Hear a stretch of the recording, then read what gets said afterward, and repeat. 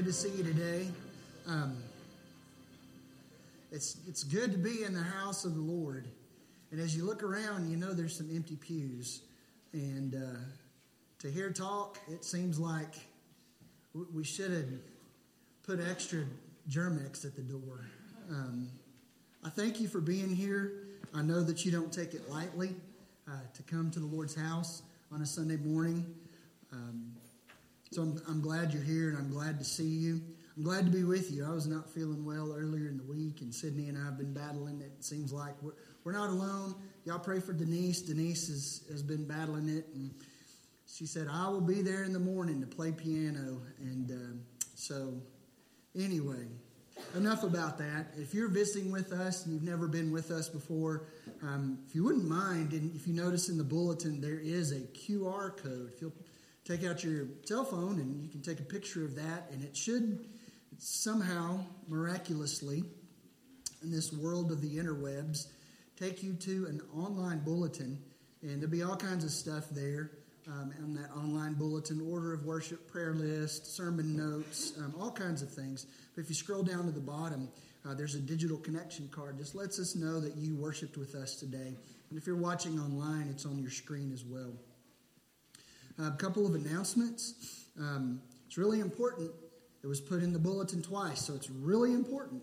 It's the Youth Camp Fundraiser Banquet, and it'll be Saturday, February 26th at 6 p.m. in the Fellowship Hall. It said RSVP by the 19th. I know that some of you already have, and today is past the 19th, but there will be maybe one of the youth. Anyway, there'll be a sign-up sheet on your way out, and if you haven't had an opportunity to sign up for that, you could RSVP with Brooke or Jared. Probably Brooke. Is that accurate? Some have RSVP'd with you? But I will say, you can even just show up and come eat that night. Okay. We said the 19th, but we'll take it all the way up until that point. So this is a fundraiser for Youth Camp, and it's really a blessing to come and be a part of that night, and the youth do a great job, so looking forward to that. And thanks in advance for blessing our youth with your attendance. The Arctic Barnabas blessing boxes, again, we're putting those together. If you're interested in donating some items for the blessing boxes, there is a list of needed items, and there's a box out there in the foyer that has those needed items there as well, a list of those, and all that you can send is welcome. Just make sure you stick to that list, and we'll send those out the middle of next month. Are there any other announcements that need to be made? All right. I would like to share. Well, first of all, you may notice that James is not here this morning. James Sturgeon. He has the honor of being with the church in Gatesville today and next Sunday. He's going to be sharing the word with that church, not in view of a call or anything. They just asked him if he would come and preach, and so he is able to share the word with them today. So keep James in your prayers. He texted me a little while ago and said, I'm really nervous, and that's a good thing. That is a good thing, because God will meet you there in that nervousness. I want to share for our call to worship passage of Scripture from Paul's first letter to Timothy. And it's in chapter 1, and you don't have to turn there. If you'll just follow along as I read. This, again, is Paul's letter to Timothy, the first letter, chapter 1. And I'm going to begin with verse 12. This is what Paul writes to his son in the faith, Timothy. I thank him who has given me strength, Christ Jesus our Lord, because he judged me faithful, appointing me to his service. Though formerly I was a blasphemer, persecutor, an insolent opponent, but I received mercy because I had acted ignorantly in unbelief. And the grace of our Lord overflowed for me with the faith and love that are in Christ Jesus. The saying is trustworthy and deserving of full acceptance, that Christ Jesus came into the world to save sinners, of whom I am the foremost. But I received mercy for this reason, that in me, as the foremost, Jesus Christ might display his perfect patience as an example to those who believe in him, for those who were to believe in him for eternal life. To the King of the ages, immortal, invisible, the only God, be honor and glory forever and ever. Amen. Can you identify with that? You have a past. God knew that you acted in ignorance because of unbelief, and he showed you mercy and overflowed in faith and love, so that you, like Paul, can say, I know why Christ came into the world. He came into the world to save people like me, whom were not on our own able to save ourselves. And that through me, God might display his perfect patience. Aren't you glad his patience is perfect? That's why we are able to say together, as people who have received the mercy, to the King of the ages, immortal, invisible, the only God, be honor and glory forever and ever. Amen. Let's stand and sing.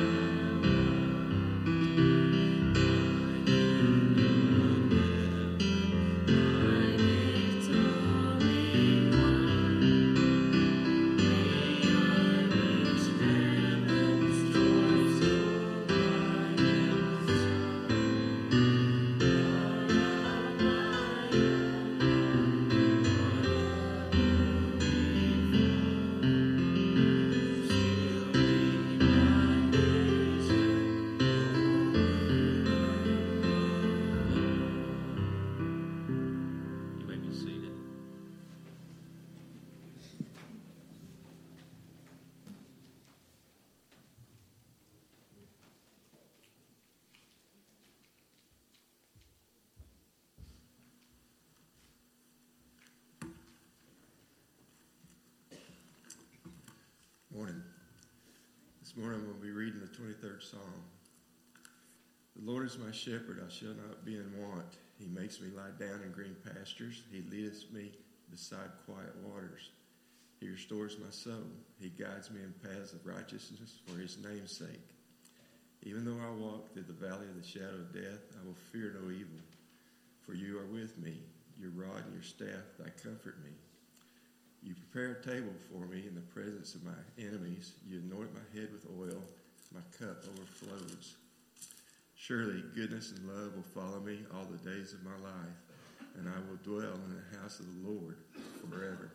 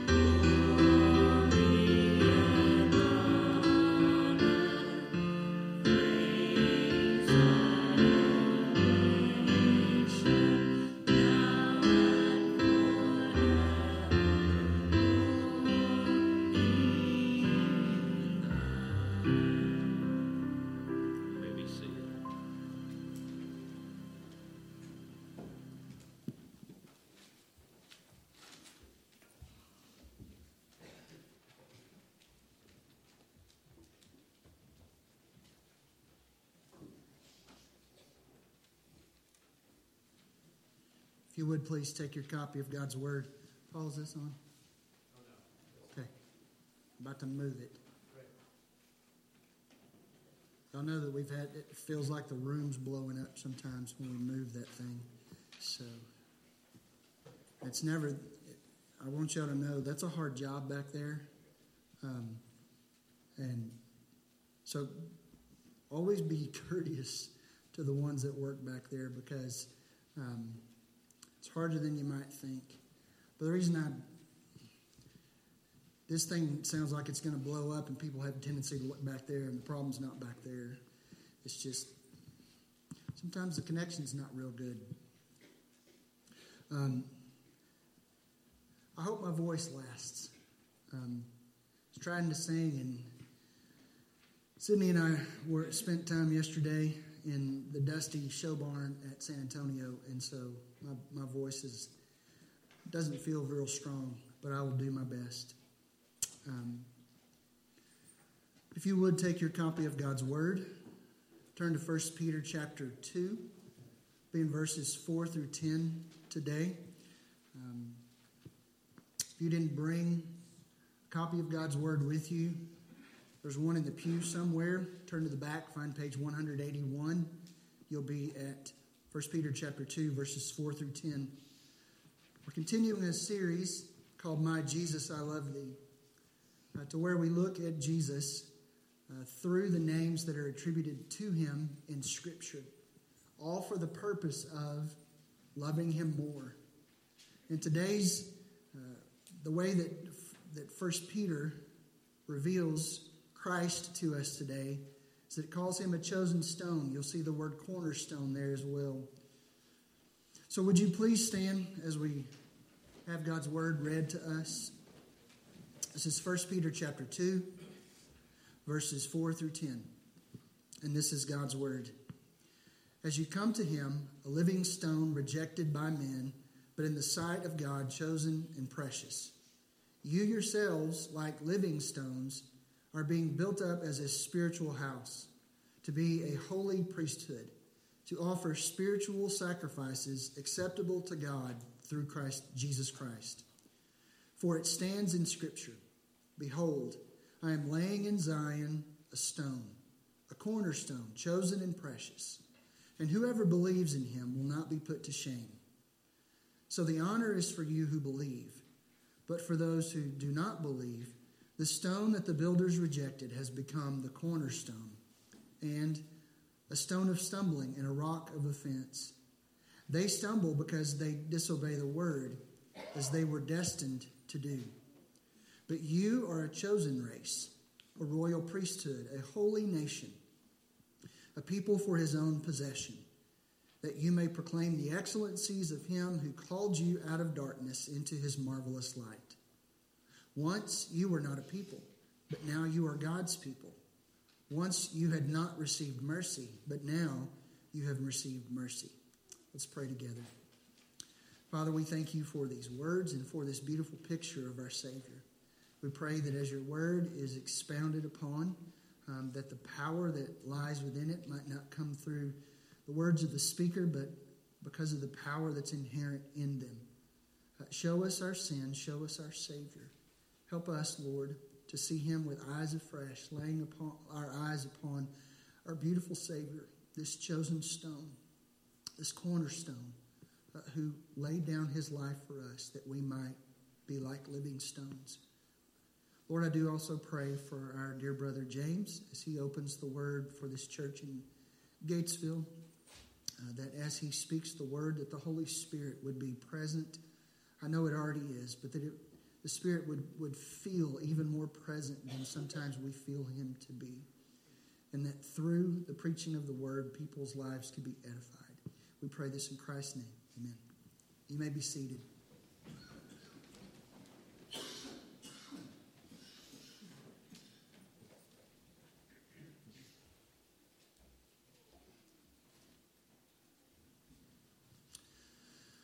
One of the things that Scripture does to help us understand the things of God is to use figures of speech, things that come down to our level. things that are easily accessible. Jesus spoke in parables. He'd talk about a sower going out to sow. He'd talk about a father and a son who decided he wanted to run away because he didn't want to be under the father's control or authority anymore. These are all things that in the day-to-day-ness of the New Testament, people would have understood. And those stories, those parables, those figures of speech, they don't stand alone. They don't stand on their own. They are ways, it's like opening a window to get a better view of the outside. They help us to see the spiritual truths that they're trying to reveal. So this morning, as we look at 1 Peter chapter 2, you notice that there is quite a bit of talk about building. And so the central truth, I think, that comes to us this morning is that God is building a house. Now, again, this is a figure of speech. We understand that God does not have a body. God is spirit. God does not have a body like us.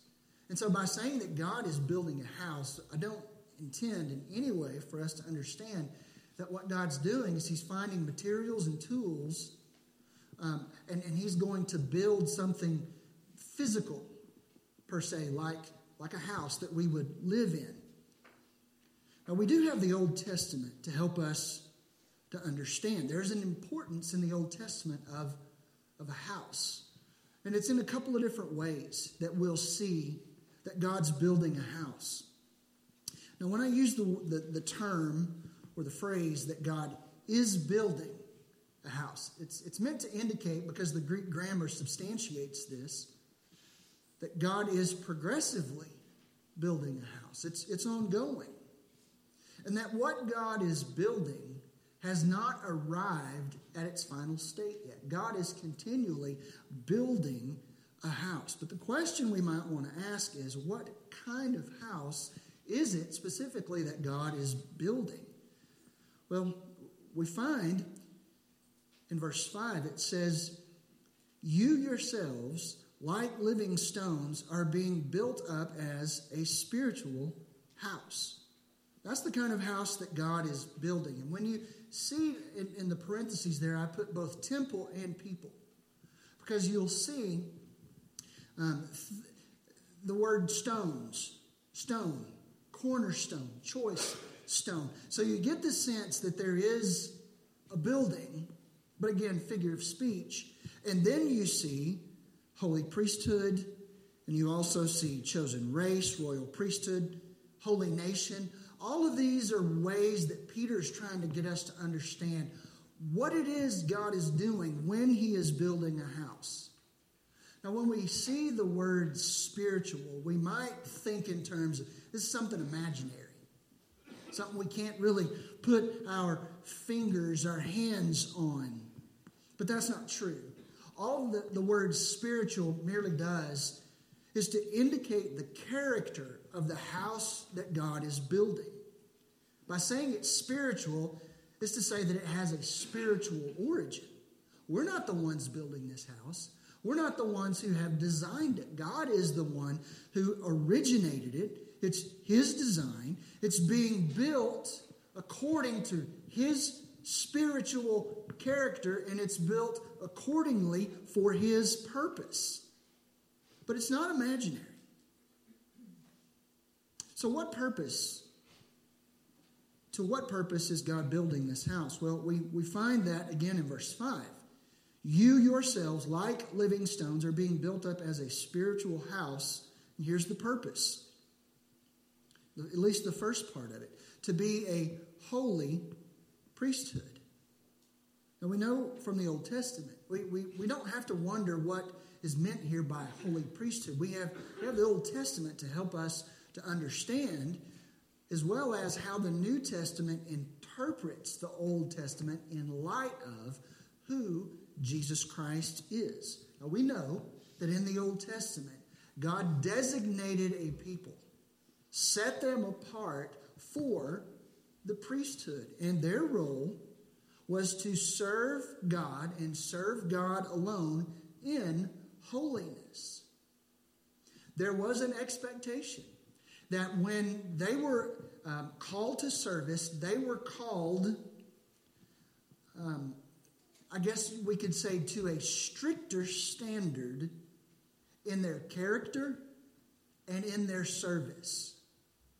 And that was a smaller group of people in the Old Testament. But notice, in the New Testament, it's not a smaller group of people. It's the spiritual house that God is building. In fact, the whole house is called to be a holy priesthood. And what does this holy priesthood do? They offer spiritual sacrifices acceptable to God. Now, again, you see that word spiritual. Does that mean that this is some imaginary thing? No. This is not something imaginary, such that we might say that spiritual is on a level of things that we just can't see. And that non-spiritual things are part of the nuts and bolts of everyday life. I think I'm going to be able to give you an Old Testament story to kind of hang this idea on. Again, spiritual doesn't mean imaginary, and sacrifice doesn't mean it's just something extra laying around in your life that I'm not using this. Jesus, why don't you take it? It's talking about something that is costly. And it's also talking about that costly something being given as prescribed by the dictates of Scripture. And notice it says to offer spiritual sacrifices. Look at that next word. Acceptable to God. You know, the Old Testament priests, they did not have the leeway to decide when, how, what to sacrifice. Now, very early in Scripture, we find that at least somehow two individuals knew that they were to sacrifice, and they were to sacrifice to God. Those two individuals are Cain and Abel. One brother, Cain, did not give an acceptable sacrifice to God. Now again, this is not something imaginary. This is a real sacrifice that had real spiritual implications. Cain gave an unacceptable sacrifice. Abel gave an acceptable sacrifice. So it is not as if we have the liberty to determine what a spiritual sacrifice is. So when God builds the house, He denotes what type of house it is. It's a spiritual house, such that the people that comprise it are a holy priesthood who have a purpose of offering spiritual sacrifices acceptable to God. In other words, their life is to revolve around God and be about His purposes and His worship. That's the house that God is building. Now, this text also tells us that God has laid the cornerstone. Now, the cornerstone is a hugely important aspect of building any kind of permanent structure, especially in the Old Testament. Now, I don't know about nowadays how important a cornerstone is. I'm no engineer.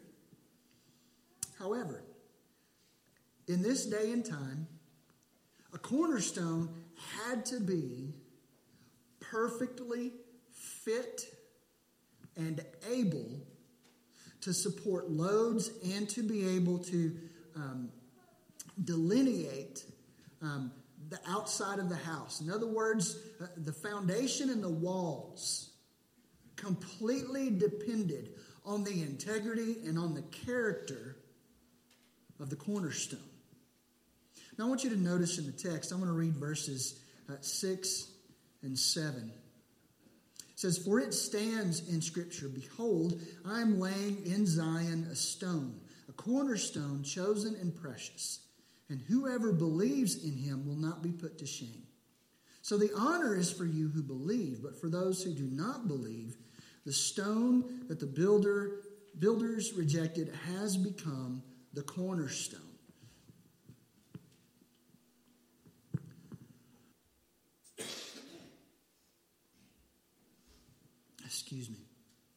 God has laid the cornerstone. Notice how he's described in verse 4. It says, as you come to him, this is Christ Jesus, a living stone. Now stone, again, we're working with figures of speech here. Stone is building material. And the fact that it's living, well, stones don't have life in them. Now Christ, Jesus, whom this is talking about, he has life in himself. He says that in John, that the Son has life in himself. He also is a giver of life. He says, I'm the way, the truth, and the life. No one comes to the Father except through me. He's the source of life after death. He tells Mary and Martha, I'm the resurrection and the life. Do you believe this? He's the source of eternal life. And he is the living stone. Notice how God, sorry, I should have put that up there already. Notice how God describes him. Now this is, when I say God, I mean this is how God is put into the mind of Peter to describe this living stone, this cornerstone, Jesus Christ. He's chosen. That means he was selected. That means that he was judged worthy of the all-significant, all-important task of being the cornerstone. Not only is he chosen, he is precious. No expense has been spared. Because of the importance and the significance of the cornerstone, no expense was spared to make sure that the foundation and the walls of this spiritual house could be set upon a stone that would not fail.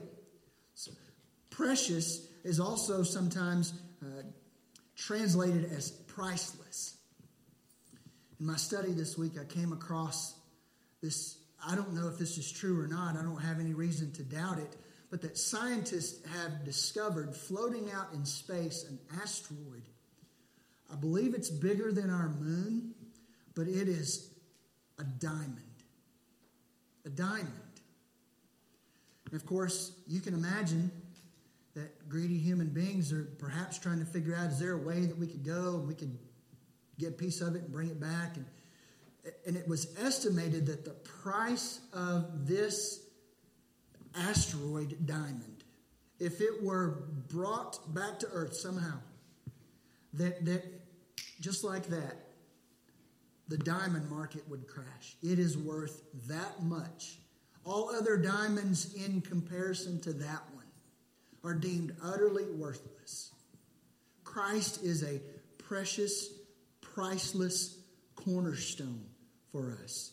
And God has laid this cornerstone. Finally, we think about God building a spiritual house. We understand the type of house that he's building and that he is has already laid the cornerstone. But now God is making living stones for his house. How is he doing this? Well, he's pointing dead men to life through his chosen stone. Now, I want to take just a moment and point your attention to verse 6. It says, for it stands in Scripture, behold. Now, you see that word behold? Perhaps you think it's just kind of a useless word, kind of a filler word. Maybe the Old Testament version of or But this word really is meant to have you pause and to grab your attention so that you will be looking on tippy toe as to what is about to happen next or what is about to be communicated. Say it this way. If a kid's about to jump into the swimming pool and he wants his dad to pay attention, Dad, look, Dad, look, Dad. And then they jump in because they want to get your attention. God is speaking through the prophet Isaiah. This is what Peter is quoting from the Old Testament. And God is saying, behold. In other words, look here. Look here. Notice what he says. I am laying. And again, this is talking about the Son. I am laying in Zion a stone. Not just a stone. A cornerstone chosen and precious. So God is saying, I am doing something remarkable, significant. You can't look past this. Don't look anywhere else except right here. I am laying a cornerstone, chosen and precious. And notice the call that's in the last part of this verse. Because there is a call. God is saying, look at the stone, and whoever believes in him will not be put to shame. Do you see the heart of God there? God understands that we are all born into this world, and we are not living stones. We are dead in our trespasses and sins. So God, unilaterally, we wouldn't have dreamed this. He sends his Son into the world. And it's not as if God wants us to not notice the Son. He says, look, here is my cornerstone. And he is chosen, and he is precious. In other words, he is of great value. In one of the translations I consulted, that last phrase, whoever believes in him will not be put to shame, was put this way. Those of you who believe in him have seen his value. God is calling people to look at the Savior, at the cornerstone, and to believe him. But of course we know, verse 7, that not everyone will believe. So the honor is for you who believe, but for those who do not believe, the stone that the builders rejected has become the cornerstone. See that God calls people to believe in his Son. Look at my cornerstone. Behold. But people want to be their own builders. And say, I don't want that cornerstone. Now specifically, I believe that the stone that the builders rejected has become the cornerstone. That specific verse was prophesying about the Jews of Jesus' day. John 1 says that the Christ came into the world, and his own people, they didn't recognize him. And Jesus walked around, God in human flesh. And he was the stone that those builders rejected. That has a definite fulfillment there. But it also has fulfillment to every person who has ever been born. Because God says, this is my cornerstone. Whoever believes in him will not be put to shame. And people will look at the cornerstone, chosen and precious, of more value than an asteroid made of diamond. And they will say, I don't want it. Now I want you to look at the end of verse 8. Actually, I'm going to read verse 8 and just briefly comment. People will look at Christ and they will see a stone of stumbling. Not something that they want to embrace, but a stone of stumbling. Something that offends them. Why does it offend? Because of what he asks of you. Complete allegiance. Complete lordship. Bowing the knee. That you don't get to be the builder. But notice what the end of verse 8 says. It says, they stumble. Don't stumble over this. This is Scripture. They stumble because they disobey the word. Now, do you see there? There is personal responsibility. They stumble because they disobey the word. Look at that last part. As they were destined to do. Human responsibility. God's sovereignty. God is sovereign over salvation. But God will not believe for you. God will not repent for you. God will not be saved for you. But God calls you He points you to his Son, and he says, believe. And those that disobey the word and don't believe, they stumble, just as they were destined to do. Personal choice, God's sovereignty. Charles Spurgeon was asked one time, Pastor, how do you reconcile God's sovereignty and salvation with personal human responsibility? And he said, I don't have to reconcile enemies. See, the Bible talks about them as friends. I need to speed up. I thought I'd run out of gas before now, but I guess not. God makes living stones for his house by pointing dead men to life through his chosen stone, Jesus Christ, and calling men out of darkness. Look in verse 9.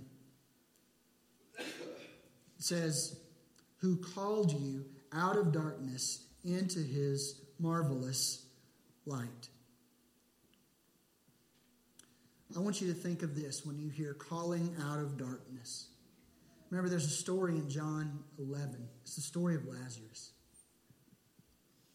Now, Lazarus had been in the tomb, how long? 4 days. And in good Old Testament English, they said, we don't need to remove that stone because he stinketh. Good old King James English. Nothing wrong with that. He stinketh.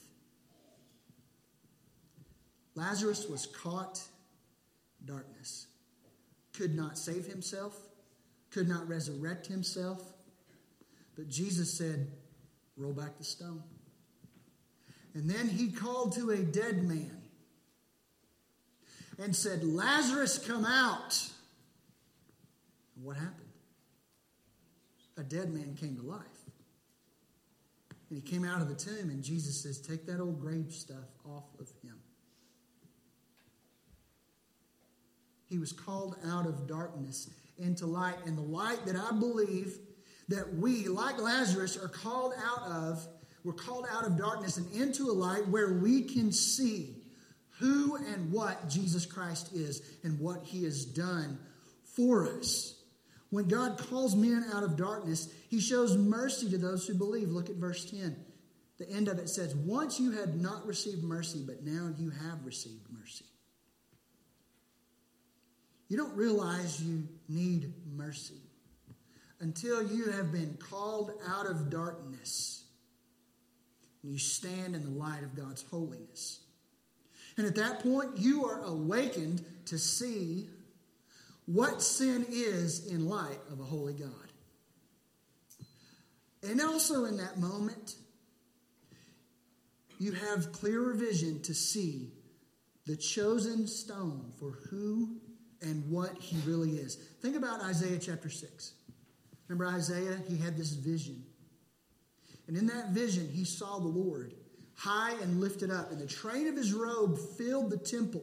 And he had the seraphim flying around singing, holy, holy, holy is the Lord God Almighty. And he looked upon the Lord and he said, woe is me, for I am undone. I am a man of unclean lips, and I dwell among a people of unclean lips. He knew in that moment that in the light of God's holiness, he was a dead man.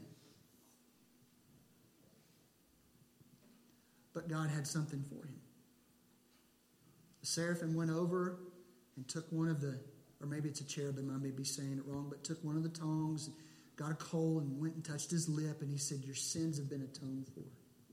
God had something for him. You see, in that moment, God showed mercy to Isaiah. Mercy is different than grace. Grace means it's a gift. You don't deserve it. Mercy means you deserve it. You just don't get it. See, grace, we receive something that's a gift that we in no way deserve and could not earn. But judgment requires that we pay the full price for sin. But see, here God's able to show mercy. Why? Because of the work of the cornerstone. Because the cornerstone, Christ Jesus, laid down his life at Calvary.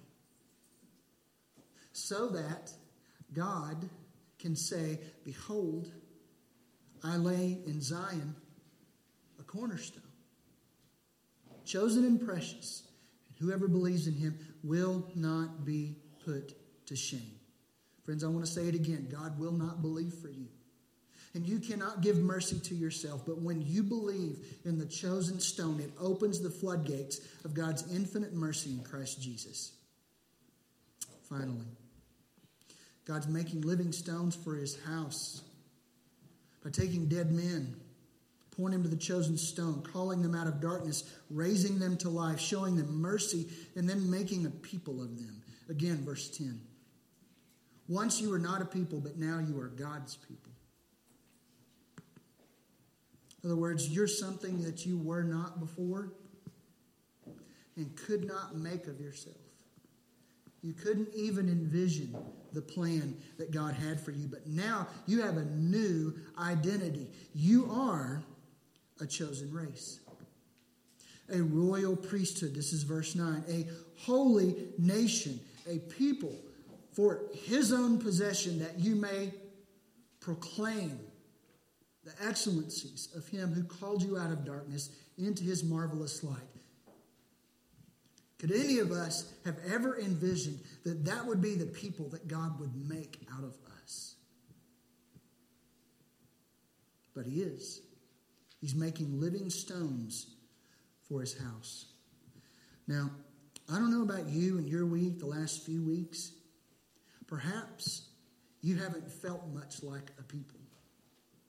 You read that, you once were not a people, but now you're God's people, and the kind of people you are, chosen race, royal priesthood, holy nation, people call it for his own possession, that you may proclaim the excellencies of him who called you out of darkness into his marvelous light. That may just not be what your week, your last few weeks, your last month, 6 months has felt like to you. Can I tell you, on solid authority from Scripture, that your feelings need to take a back seat to Scripture? Let your feelings take a back seat to the truth of Scripture. I want to read it again. Look at verse 6 with me. Look at the end of verse 6. Whoever believes in him will not be put to shame. Say that with me. Whoever believes in him will not be put to shame. One more time. Whoever believes in him will not be put to shame. Have you had a rough week? You had a rough month or 6 months? Whoever believes in him will not be put to shame. Now, what we often do, and I need to not pass over this as well. The good news that God is unchanging. Not only does it say in verse 6, whoever believes in him will not be put to shame. Look at the first part of verse 6. It says, for it stands in Scripture. Now, do you understand what that means? Irrevocable. Unchangeable. You ought to have a smile on your face. It stands in Scripture that no matter what kind of week, month, year you've had, whoever believes in God's chosen, precious cornerstone will not be put to shame. And guess what? And I know you may have stumbled over this. It says in verse 5, you yourselves like living stones. And I said, God's making living stones. The reason that we're like living stones is because we're connected to the cornerstone. See, we don't have life in us. Jesus is the true living cornerstone. We don't have life in ourselves except through our connection with the cornerstone. Now, here's where when we start using or trying to understand some of the figures of speech that the Bible uses, we understand that a cornerstone really only touches maybe 2 stones, right, in a wall, or maybe the third if you think on 3 dimensions. Well, if that was true, that would mean that we wouldn't have a connection with the stone. But again, here we are all connected to the stone. What does that mean for us? It means as long as we're laid alongside the stone, that what God is building is going to be perfect. Because of us? No. Because of the chosen stone. Now, as I turn our attention to a time of response, I want to direct our attention again to verse 4. It says, as you come to him. In the Greek, that's a participle. It kind of sets the background. Coming to him. It assumes a person is pursuing Christ. Now, I know that sometimes, and I've felt it. Trust me, I felt it. Sometimes I think Christ would just be ashamed of me. Right? Anybody? Can't say amen, at least say ouch, right?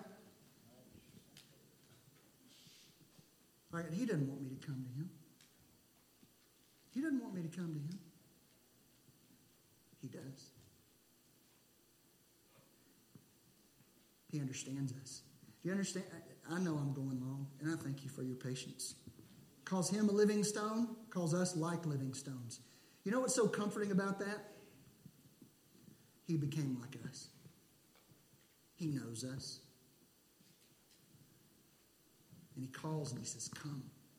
Whoever believes in me will never be put to shame. Let's pray. Father, we thank you for the truth of this word from Peter, from the Holy Spirit, from your heart about our Savior, this chosen and precious stone, who became like us that we might become like him. We praise you for him and for his work and all he's done. Lord, if there's any here who don't feel like they can come, reassure them that whoever believes in this stone will not be put to shame.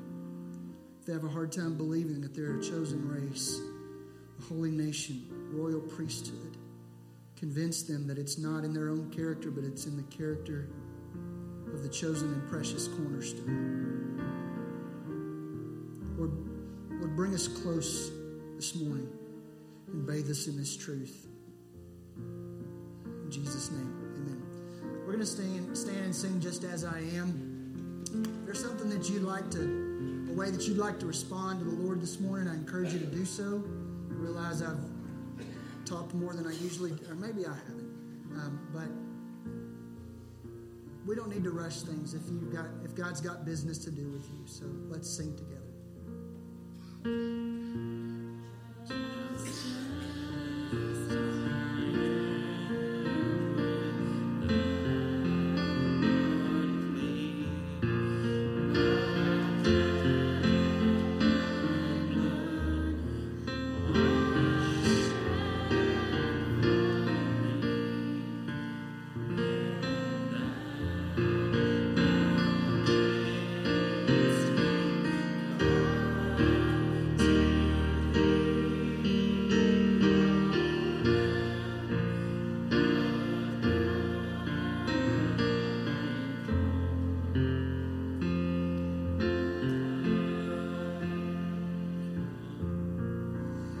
Remain standing. I'm sorry, I don't have any prayer updates to speak of. I got in late last night, so I was not with the deacons at prayer meeting this morning. Is there any that y'all would like to share real quick? Any prayer updates that anyone would like to share real quick before we are dismissed? Sorry, I keep moving, Jen. Okay. Well, we'll have a quick word of prayer, and we will say the Great Commission together, and we'll be dismissed. I did want to say, Jared's going to be leading Bible study tonight. Sydney and I are headed to Lubbock. If y'all don't know, I've got a Red Raider in my house.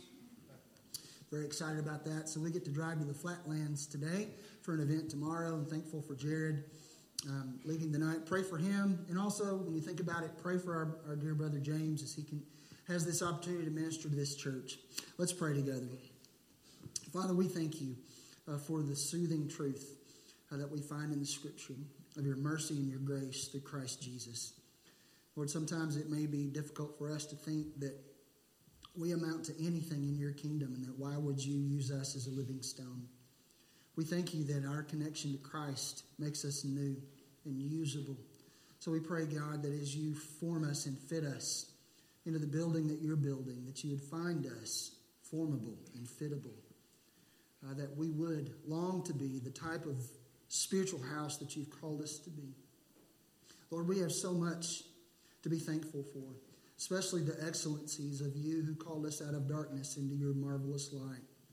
So we pray, God, that as we have opportunity, open our lips that our mouths might declare your praise of what Christ Jesus has done for us. Lord, go with us this week as we do have opportunities to share. Use us in your service. Bless those who are sick with healing, those who are traveling, that they would be with us soon. God, we do love you. We thank you so much for your Son, Christ, and it's in his name we pray. Amen. And Jesus came and said to them, all authority in heaven and on earth has been given to me. Go, therefore, and make disciples of all nations, baptizing them in the name of the Father and of the Son and of the Holy Spirit, teaching them to observe all that I have commanded you. And behold, I am with you always to the end of the age. Have a great day.